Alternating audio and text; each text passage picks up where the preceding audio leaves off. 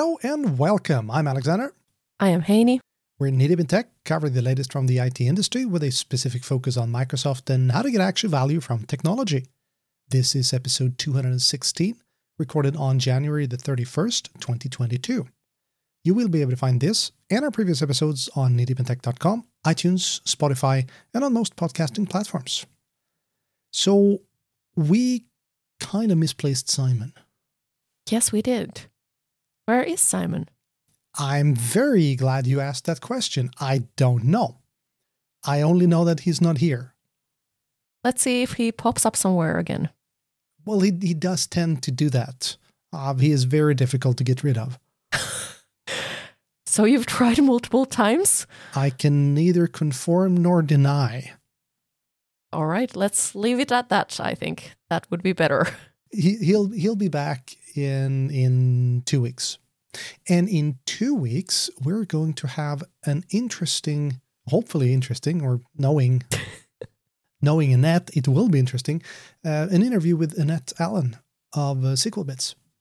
So that's very exciting. Something that I'm really looking forward to. Well, we have some news items, and we have a few things to discuss. And I'm thinking, let's start with the first small happening, like Azure falling over twice in short order. Small, yes. So the first outage was Synapse Analytics, or more specifically Synapse Analytics, the portal. You couldn't get into the Synapse workspace. Most of the Synapse stuff seemed to still work, but if you tried to do anything in Azure Data Factory or serverless, the studio, well, you were shit out of luck. Or not necessarily Azure Data Factory, but Synapse pipelines. Did you face that issue as well? I didn't happen to see that issue particularly, but we saw some issues with Teams calls and trying to log into places and get our Synapse deployed. But that was the second outage. Oh yeah, that's right. That's right. Only the second one. Kind of like a dry run before we really have Azure fall over. Yeah, it's good to dry run it. Yeah. So someone let Chaos Studio out on a bit of an outing. Yeah, it does sound that way. Or maybe they need Chaos Studio. Ooh, ouch. Not sure I should have said that. But the other outage was even worse. I mean, the Synapse workspace was down for 10 or 11 hours, which is a long time. And it got me thinking, the SLAs are for the services, but not necessarily for the portal. I don't know how it behaves. And one would argue that the services were up, i.e. this would not impact the SLA, but I think also that a lot of people would have other opinions, but that was not a lot of fun. I'm so happy that I was not trying to demo anything or actually get any work done, because that would have been difficult. Yes, I've heard of some people trying to demo things at the time when this happened. And this, ladies and gentlemen, is why we never rely entirely on demos. We always record a video. Yeah. I have never done that yet. I'll get off my soapbox now. And then we had the other Azure outage, which was pretty darn serious. Did you read the root cause analysis? I didn't read the details. I just skimmed through it.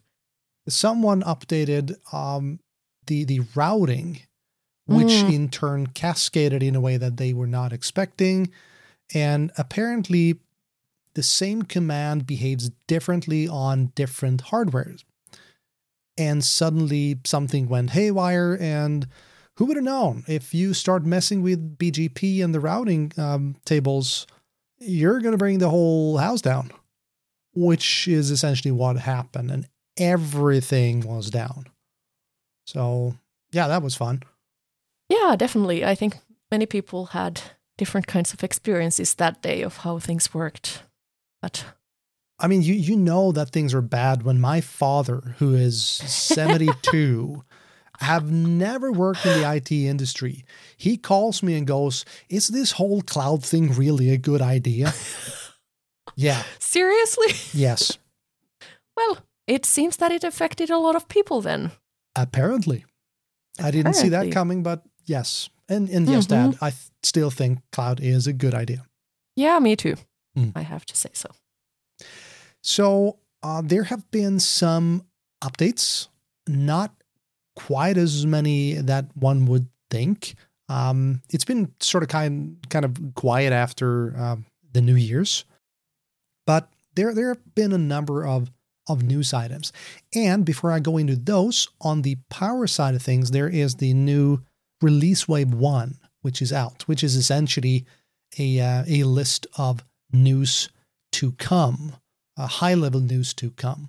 So definitely go check that out. But I want to highlight a number of Power BI stuff. And since Simon's not here, I get to do more than I usually do. I want to start. Are you going to talk about endpoint security? Absolutely not. I just said that Simon is not here. I thought you were going to take over his area as well. Oh, that would be hilarious. That would be. I think we should do that one time. I still think it would be absolutely hilarious to do a 60-minute session divided into 10-minute segments where you don't know the material beforehand. You just go up on stage and you get handed something like, I don't know, Windows for phone booths or whatever. And then you get to talk about that for a while. Yeah, that would be really fun. Sorry, I got you distracted. Oh, yeah, it happens. So the first thing that I want to talk about is something that I don't think people realize just how big this is. And that is multi-language reports in Power BI. So we all know that Microsoft does Power BI, and Microsoft is predominantly an American company, and most people using Power BI is speaking English. But the thing is, it is a tool geared toward the business, and a lot of companies are doing business in their native tongues. And having a report in a translated form is huge. And it has been an absolute pain in the posterior to do previously. Like, you had to jump through so many hoops and still you couldn't do it all the way. It's still not 100%, but it's much, much better because it now has a number of functions and tooling to do proper multi-language reports. And this, again, I think this is huge, and this is going to drive adoption in ways that I am not quite sure that Microsoft has really thought about. So really, really happy about that. And what inevitably happens as soon as you roll out a wonderful new report, what is the first thing that people say? That's a question for you. Oh, that's a question for me. Yes. I don't know. Can I get it in Excel? Oh. Every effing time. So this has been possible. You could do analyze in Excel and use pivot tables in Excel, connect those to Power BI. But now there is a preview function of connecting an Excel table to Power BI. And since it's just a table, then you can do essentially anything to it that you can do in Excel.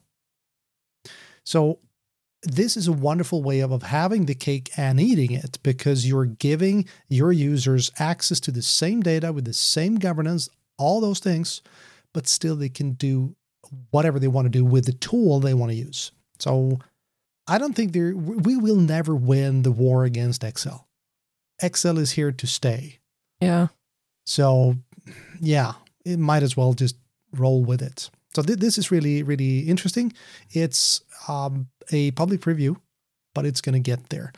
I have read a lot of issues with it, just saying. So go check it out, but be aware this one has bugs. I don't think it has more bugs than anything else, but I do think it's been tested by a lot more people and who found more bugs, because this is gold to a lot of people.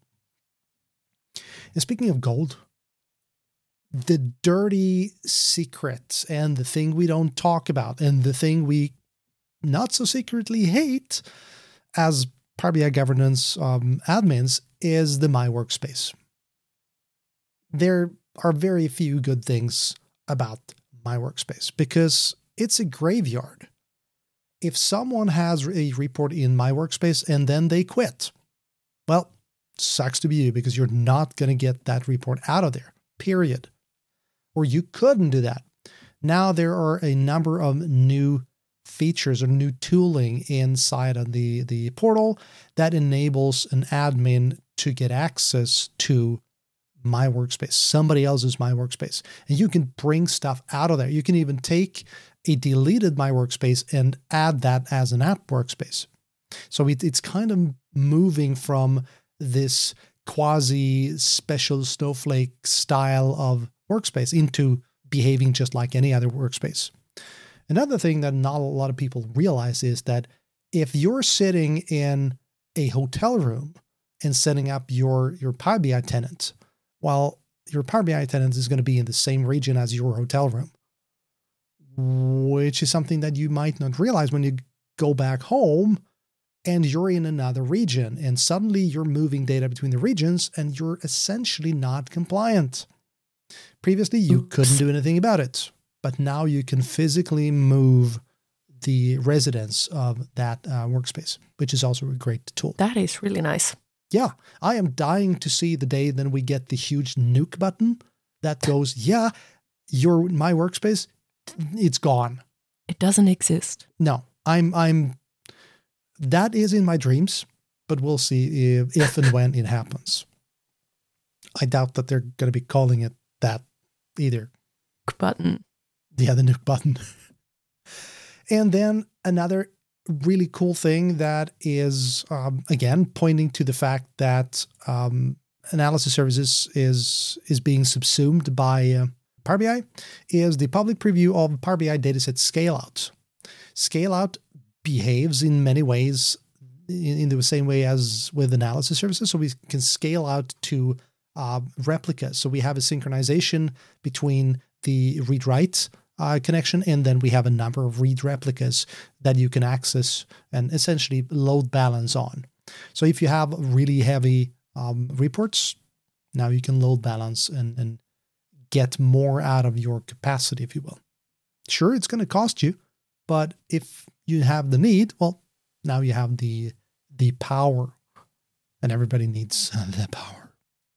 Make sense? It does. Cool. All and right. What about some chaos? Yeah, there hasn't been enough chaos, so let's talk about some chaos. Why do you think updates. we brought you on? Oh, that's what I'm supposed to do. Oh, you're already doing it, my friend. All right, so I've talked about Chaos Studio a few times, and one of the biggest drawbacks has been that you're not really able to use this in environments that do not have public endpoints. And in now this release of the newest wave of things coming into public preview, there is finally VNet injection. So meaning that you can allow this Chaos Studio to put its workloads in containers in your VNet so that then they can do the testing against your resources that are, for example, use private endpoints or are somehow within your virtual network and do not have public endpoints. So I think that is a really new cool feature that will help actually use this in more scenarios than before. Question. You said it can inject a container. Does that mean that Chaos Studio is running as a container? Yes. Oh. Uh-huh. That makes sense. Yeah. So I'm not like 100% sure. It's probably like the parts that are doing the messing on things, breaking things. Okay. The messing and the breaking things. Yeah. Yeah, exactly. Is that the technical term? Yes, that is the very technical term. Okay. Yes. And the funny thing is when I was reading these news, I read that there are new faults that come with this preview. And I was thinking like, oh, you're introducing bugs as you roll out this new feature. But it means the faults that it's able to create. So keep that in mind when reading about Chaos Studio. The faults refer to the damage that Chaos Studio can do. So for example, they are actually able to, for example, disable a certificate in Key Vault and see what happens. Can you recover from that kind of situation and can you catch it? Which is a really good scenario to run and see how can you recover from that kind of scenario and can you even catch it? For sure. And I mean, if you can't afford Chaos Studio, we can highly recommend Simon as a service because he essentially does the same thing. That is very true.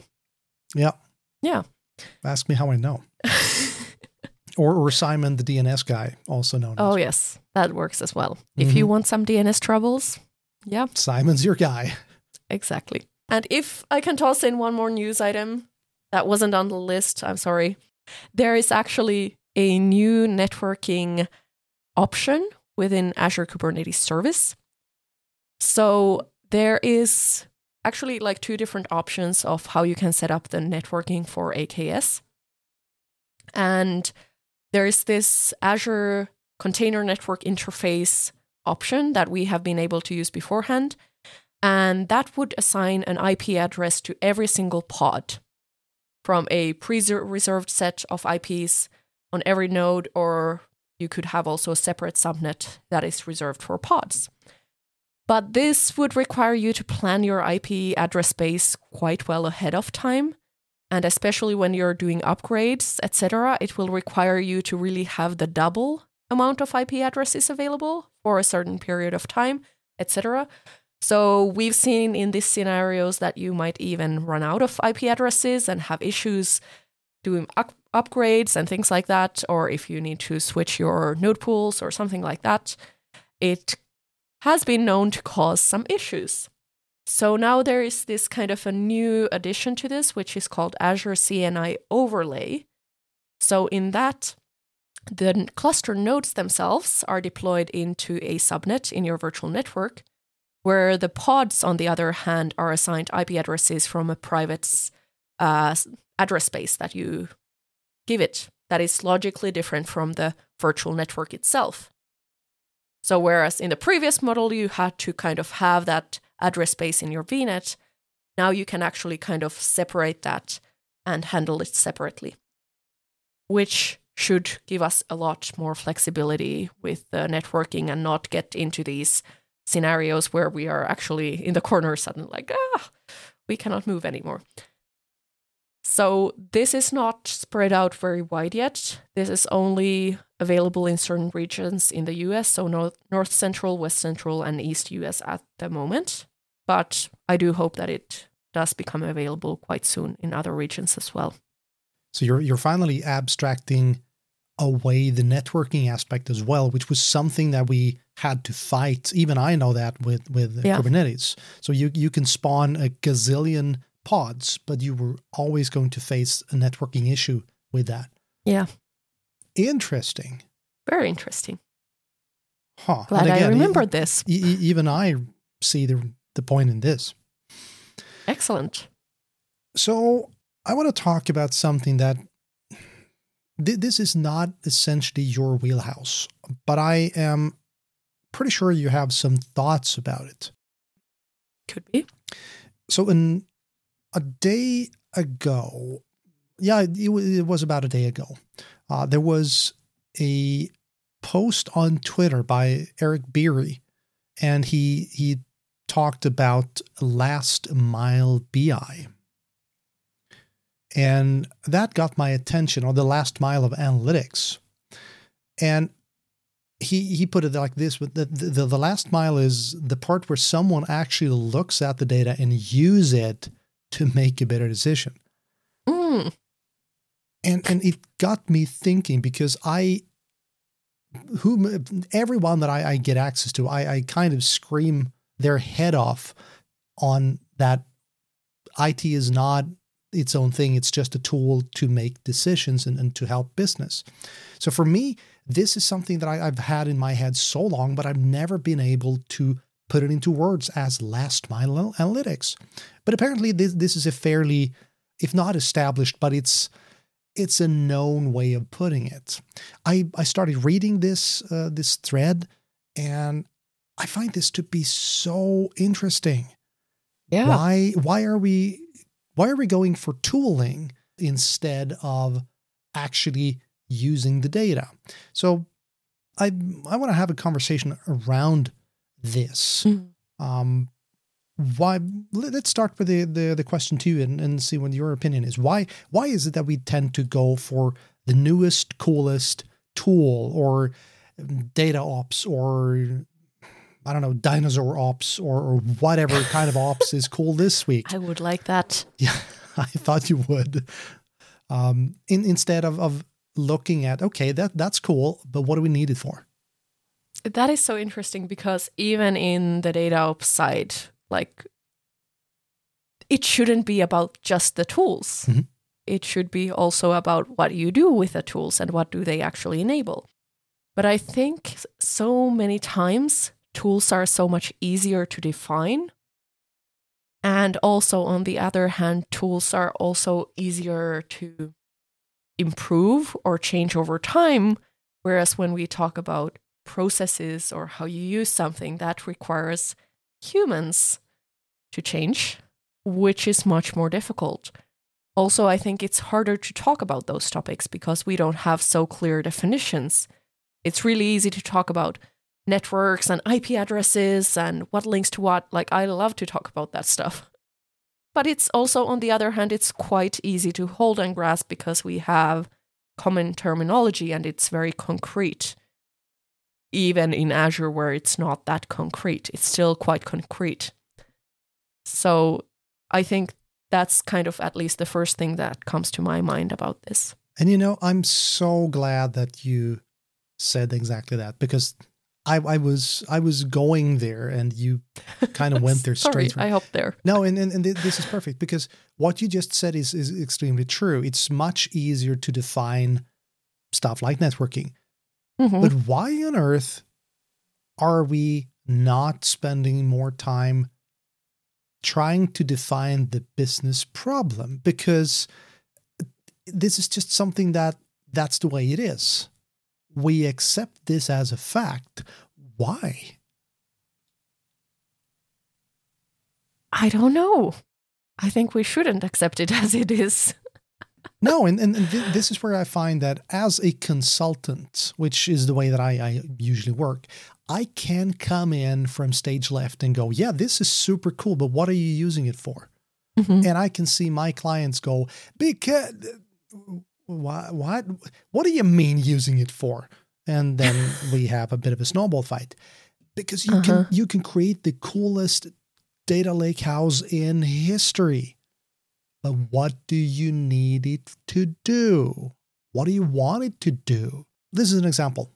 I need to look at the sales numbers from last week. Mm-hmm. I'm going to go ahead and argue that, nope, that's not complete. Why do you need to look at the sales numbers? Well, I need to know how we did. I hear you. Why do you need to know how you did? Well, because... And down the rabbit hole we go. So this thinking of why are we doing something, and sometimes you're going to end up with, well, that's what we need from a regulatory standpoint. Fine. Then you know why you need it, and then you can take a step back, and then you know what you need. Mm. And armed with that, you know where to get it, hopefully. And if you don't have it, you can make it happen. But yeah, I find so often that customers and clients, they get lost in tech. Well, knee deep in tech. and not really thinking about why are we doing this? What are we trying to achieve? Yeah, exactly. And I think it's just like we are not pushed to think that way, because it's so easy just to say the first answer that comes to mind. I need to see the numbers. But like, even when we say that, I do think that behind the scenes there is the thinking already that, hey, maybe I can learn something from it, or maybe I can see what we could do differently. But it's much somehow even harder to word. But maybe that is exactly where we should be focusing more effort to actually know why. For sure. One of my previous employers, the guy that was the office manager, he used to be the CFO of a medium-sized company. And when he came on to the company that I was working for, he said from the beginning, okay, we're not going to do budgets. And you should have seen the faces of the people around the room. What do you mean we're not going to do budgets? How the heck are you? And then it just descended into chaos. And he said, no, we don't do budgets, but we want to do rolling 3 months. We want to keep track and we want to have a direction, but we don't want to have an arbitrary goal because a budget is essentially set in stone. And he met a lot of pushback from upper management. Him being the way he is, he said, yeah, whatever. And still he ran his office the way that he wanted to. And who would have known? He was quicker on the uptake when something changed in the market. He could pick up on it much, much faster and pivot and take advantage of that. And not at the end of the year go, well, we didn't reach our budget. That was set in January, which was based on, I don't know, before someone invaded something or we found 1 billion tons of gold somewhere or whatever. Things happen every week, right? Yep. So he challenged the whole notion, why should we be looking at a budget? And then we have another thing. He also completely made away with revenue. And that is something that I ascribe to as well. I think revenue is a vanity metric. It's cool to look at, but you can't really do anything to change. Well, you can change the revenue, but you can't really directly influence revenue. It's something that is happening indirectly. But still, revenue is front and center on most of the reports. Why? What do we want to do with it? So, one thing that came up in this thread, I guess you could call it, in Twitter, that was a comment that said, because why is this happening? Because it requires systemic and behavioral change, and that is usually a slow effort that needs a lot of attention and care, and I completely agree. A lot of companies do tool hopping because of that, believing it was the tech that failed them, because people don't want to look introspectively and see, okay, what are we missing? Is this our fault, so to speak? Because I personally don't believe in the tech silver bullet. I do believe in the tech bullet that breaks everything instead. So many times I've seen people implement what they think is the silver bullet, and it turns out it was quite the difference. Yeah. And that brings me to learning. We're both trainers. And we've both seen how the Microsoft courses and certifications have changed from focus on the tool, focus on SQL Server, for instance, and pivot into your role as an Azure DBA or a data engineer or whatever may it be. That's a step in the right direction, I think, but it's still a very technical viewpoint. And that brings me to this long-winded, I'm getting somewhere actually. And that is bringing me to the question of training. It's much easier to train people on tech stuff than it is to teach them and train them on the business aspect. I would have to agree. Well, we kind of leave learning the business side or learning any kind of soft skill. Most often we leave it to kind of people will pick it up somehow naturally. We feel like there's no structure to it, and I think it's often like this silent knowledge that we feel like there's no way to hand it over. And I do think that results in that, yes, some people will pick up something from other people, and some people won't. I think it is kind of then left to very random situations who is able to pick up something and who is not. So in essence, it is exceedingly difficult to teach something that you don't know. Yeah. And could it be that a lot of people in businesses don't really know the business processes and, well, what they're there to do? Yeah, definitely. And I think even like in all kinds of data projects, it often feels like even if we have data people, if we talk that this is a data project, then they start to think of in terms of this is the source system, this is the database, like go into that mindset. And I don't know if it's also like a kind of a weird situation that we have gotten ourselves in data projects, that it easily shifts to that mindset for everybody, even though if somebody would have the business knowledge. Yeah, I'd have to agree. And I'm talking to a customer now who they could have said, we want you to help us build a pipeline to get data from point A to point B and interface this data and connect it to this data so we can get a list of whatever. They didn't. They said, we have this business problem. We have this information. We have this information. And we want to cross-reference it to segment our customers. That's what we want to do. And if we do that through Excel or a piece of string or a VIC64, it doesn't matter. We just want this to happen. And coming at it from that way, I mean, it sounds completely obvious. Of course you want to lead with the business decisions, but I find it so rare. Yeah. I wonder if it has partly to do with also the rolling of different people in the data world, where you have business people who know the business logic. Then you have the people who build the reports. Then you have the data engineer, and the list goes on and on and on. And it is kind of assumed that no, these data people are not able to grasp the entire process from the business logic down to then how do you get to the actual implementation. So I'm also wondering if there's some like kind of, we've siloed ourselves into these separate roles that only take care of one little piece of the implementation. And then of course it goes to that point where you have to talk, well, I just want the data from there to here, please implement it. Exactly.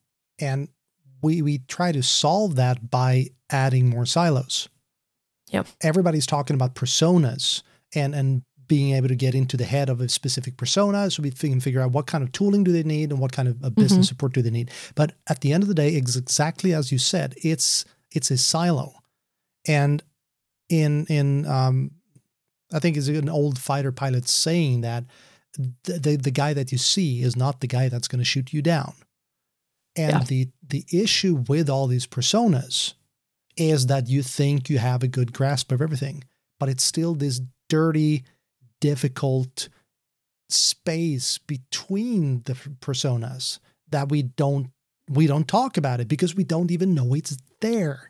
And that's where I think you're onto something with this information that kind of oozes out of the walls. If you've been at a company for 10 years, you don't know quite how it happened, but through osmosis, you apparently picked up how the business process works.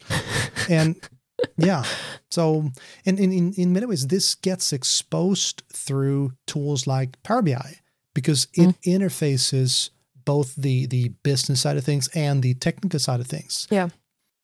Interesting. Very interesting. And I've heard data-driven analytics for so long.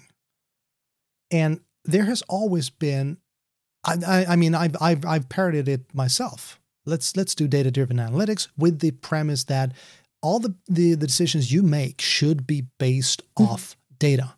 And that I absolutely stand by.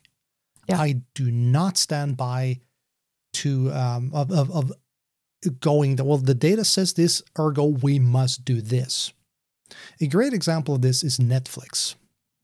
They are, in my personal view, they've taken the whole notion of data-driven too far because they're automatically looking at renewing shows. based off the percentage of how many people watches through the entire show. I do have a horse in the race because I really, really, really liked 1899. That was a great show by the same people that did Dark. So they're a German couple. It is fantastic. It also requires your brain to do things that it is not used to. So it takes some getting used to. And that's exactly what happened with Dark. It took a while before that series took off. And then they got, I think, the 4 seasons out of it. 1899 was slower on the uptake. And that's why, as far as I've read, the algorithm decided, no, let's not renew it. And that's why something that is comparatively simple as Wednesday Addams. Wednesday Addams is fine, but it's not a very intelligent Netflix series. But that got renewed almost instantly because it was easy to chew and easy to understand.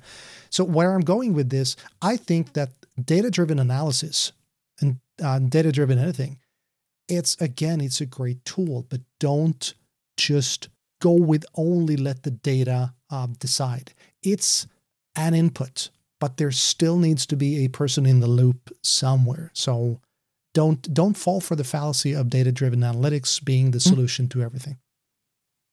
Yeah, very good point. Something happened last week. It was so weird. It was Monday, Tuesday, and Friday. I have no idea where Wednesday and Thursday went last week. I'm pretty sure that someone stole them. Yeah, could be. Yeah. But you are going to some event.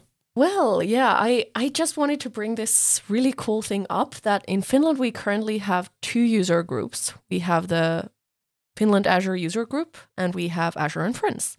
And I think it's really cool that in Finland there is room for 2 separate Azure user groups. And both of them get a lot of people attending. And on Wednesday, so I think that might be already gone. That was yesterday when this show comes out. Yep. So yesterday I will have been at FAUG for a data panel discussion where we will talk a lot of things around data. Where and you talked about a lot of things data and have a panel discussion. I'm sorry that this comes out later. But then in 2 weeks' time... Will it be recorded? I don't think it is. Okay. No. But in 2 weeks' time, we're going to have an Azure and Friends meetup in Helsinki, Finland. If anyone listening is from there, check out if there's still room on the list. We oftentimes do get overbooked, but we'll see.